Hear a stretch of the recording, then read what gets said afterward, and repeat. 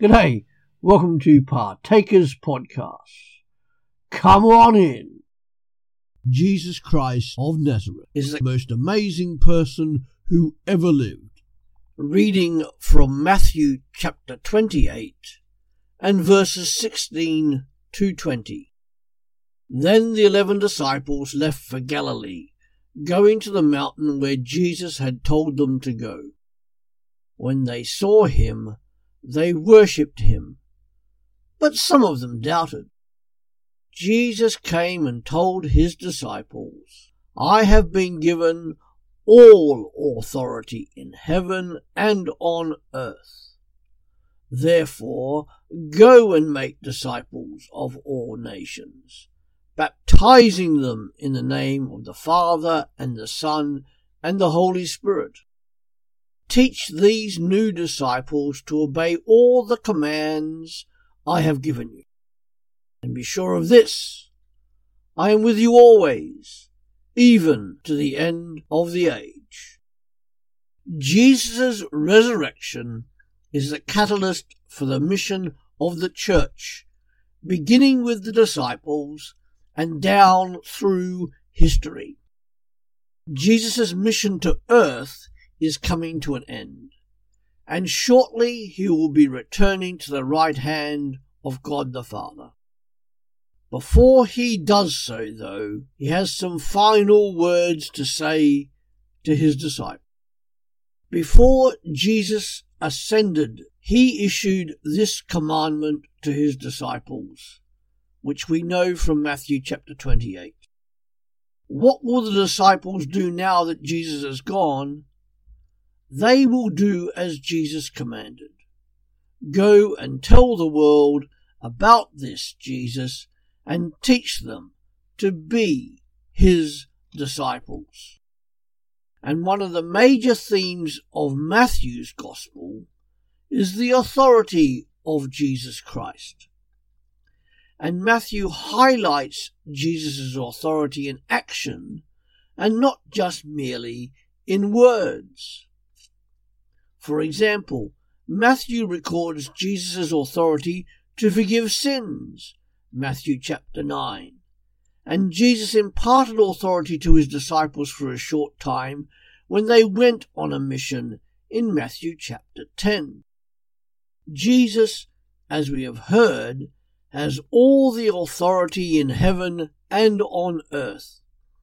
Jesus has authority over all things and all people.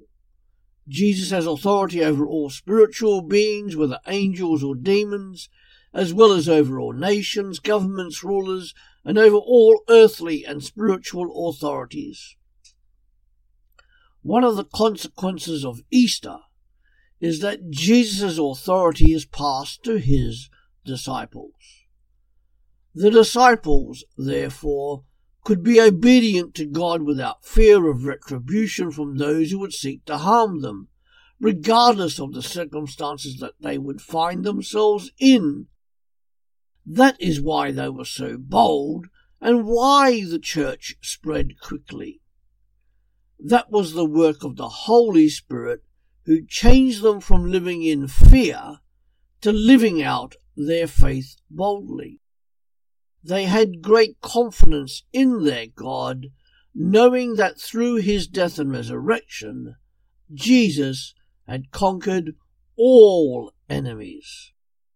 They knew that regardless of whatever they were facing, Jesus was in control. Therefore, as Christian disciples today, we also can obey him without fear of retribution from those who would seek to harm us.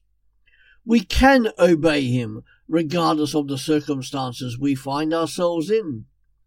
It's a great comfort to know that Jesus is in control of everything.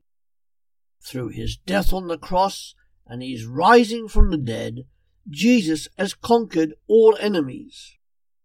Now, people often confuse authority with authoritarian. Authoritarian means a severe rigidity, a dictator, a tyrant. none of these applies to Jesus. We have been given a free will, but as his disciples, we should choose to exercise our free will to be obedient to him and to live a life worthy of him. As we Christians depend on Jesus' authority, we gain wisdom, guidance, and power. And as we receive his love and grace, we are to go and show his love and grace to others. Reading from Acts chapter 1, verses 1 to 11.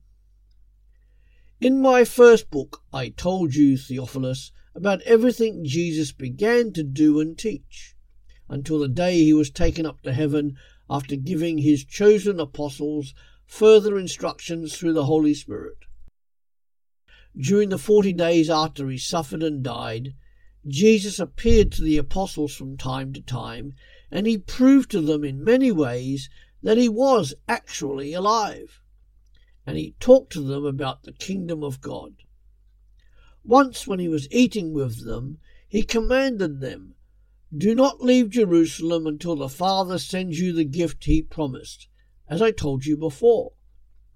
John baptized with water, but in just a few days you will be baptized with the Holy Spirit."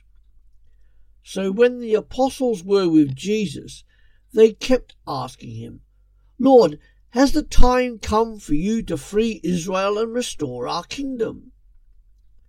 He replied, "The Father alone has the authority to set those dates and times, and they are not for you to know.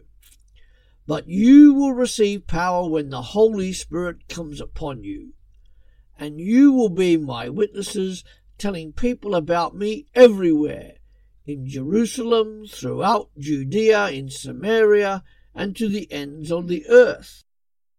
After saying this, he was taken up into a cloud while they were watching, and they could no longer see him. As they strained to see him rising into heaven, 2 white-robed men suddenly stood among them. "Men of Galilee," they said, "why are you standing here staring into heaven? Jesus has been taken from you into heaven, but someday he will return from heaven in the same way you saw him go." In the Gospel of Mark, chapter 16 and verses 14 to 19, and in the Gospel of Luke, chapter 24, verses 50 to 51, and here from the book of Acts, chapter 1, we read about Jesus physically ascending into the heavens. Jesus has returned to the right hand of the Father, just as he said he would do before his death on the cross. During their last discussion with Jesus, the disciples were still expecting him to lead a revolution against the Romans. Acts 1 verse 6. And despite all that Jesus had said to them, they still did not understand that Jesus had come to lead a spiritual kingdom and not a political kingdom. Now, it would be easy to think that Jesus has abandoned them. But no, Jesus tells them to wait in Jerusalem and wait for the Holy Spirit and then go and tell others, all others they meet, the good news about Jesus. Jesus had told them that he was going away and that it was better for them if he did, because the Holy Spirit would be sent to be with them, to live in them, and empower them for the work they had to do for Jesus. And even after Jesus had vanished into the clouds, the disciples still gathered around looking into the sky, waiting for him to return. What were they thinking? Could they not believe what they had just witnessed firsthand? Did they mishear what it was that Jesus had said quite clearly to them? It was as if they still hadn't learnt obedience to Jesus' commands. So what happens next? Well, two angels appear and come to them saying, "Why are you standing here staring into the heaven?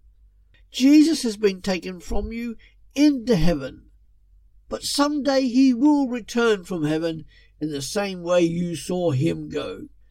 The disciples then return to Jerusalem and wait, just as they were told to do by Jesus.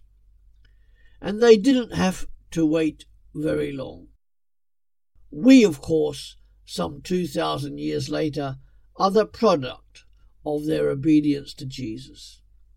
Praise God. Thanks for joining us here at Partakers Podcasts. Come back every day to www.partakers.co.uk, where there is something uploaded to help you, wherever you are in this world, to live for Jesus Christ alone and make him known.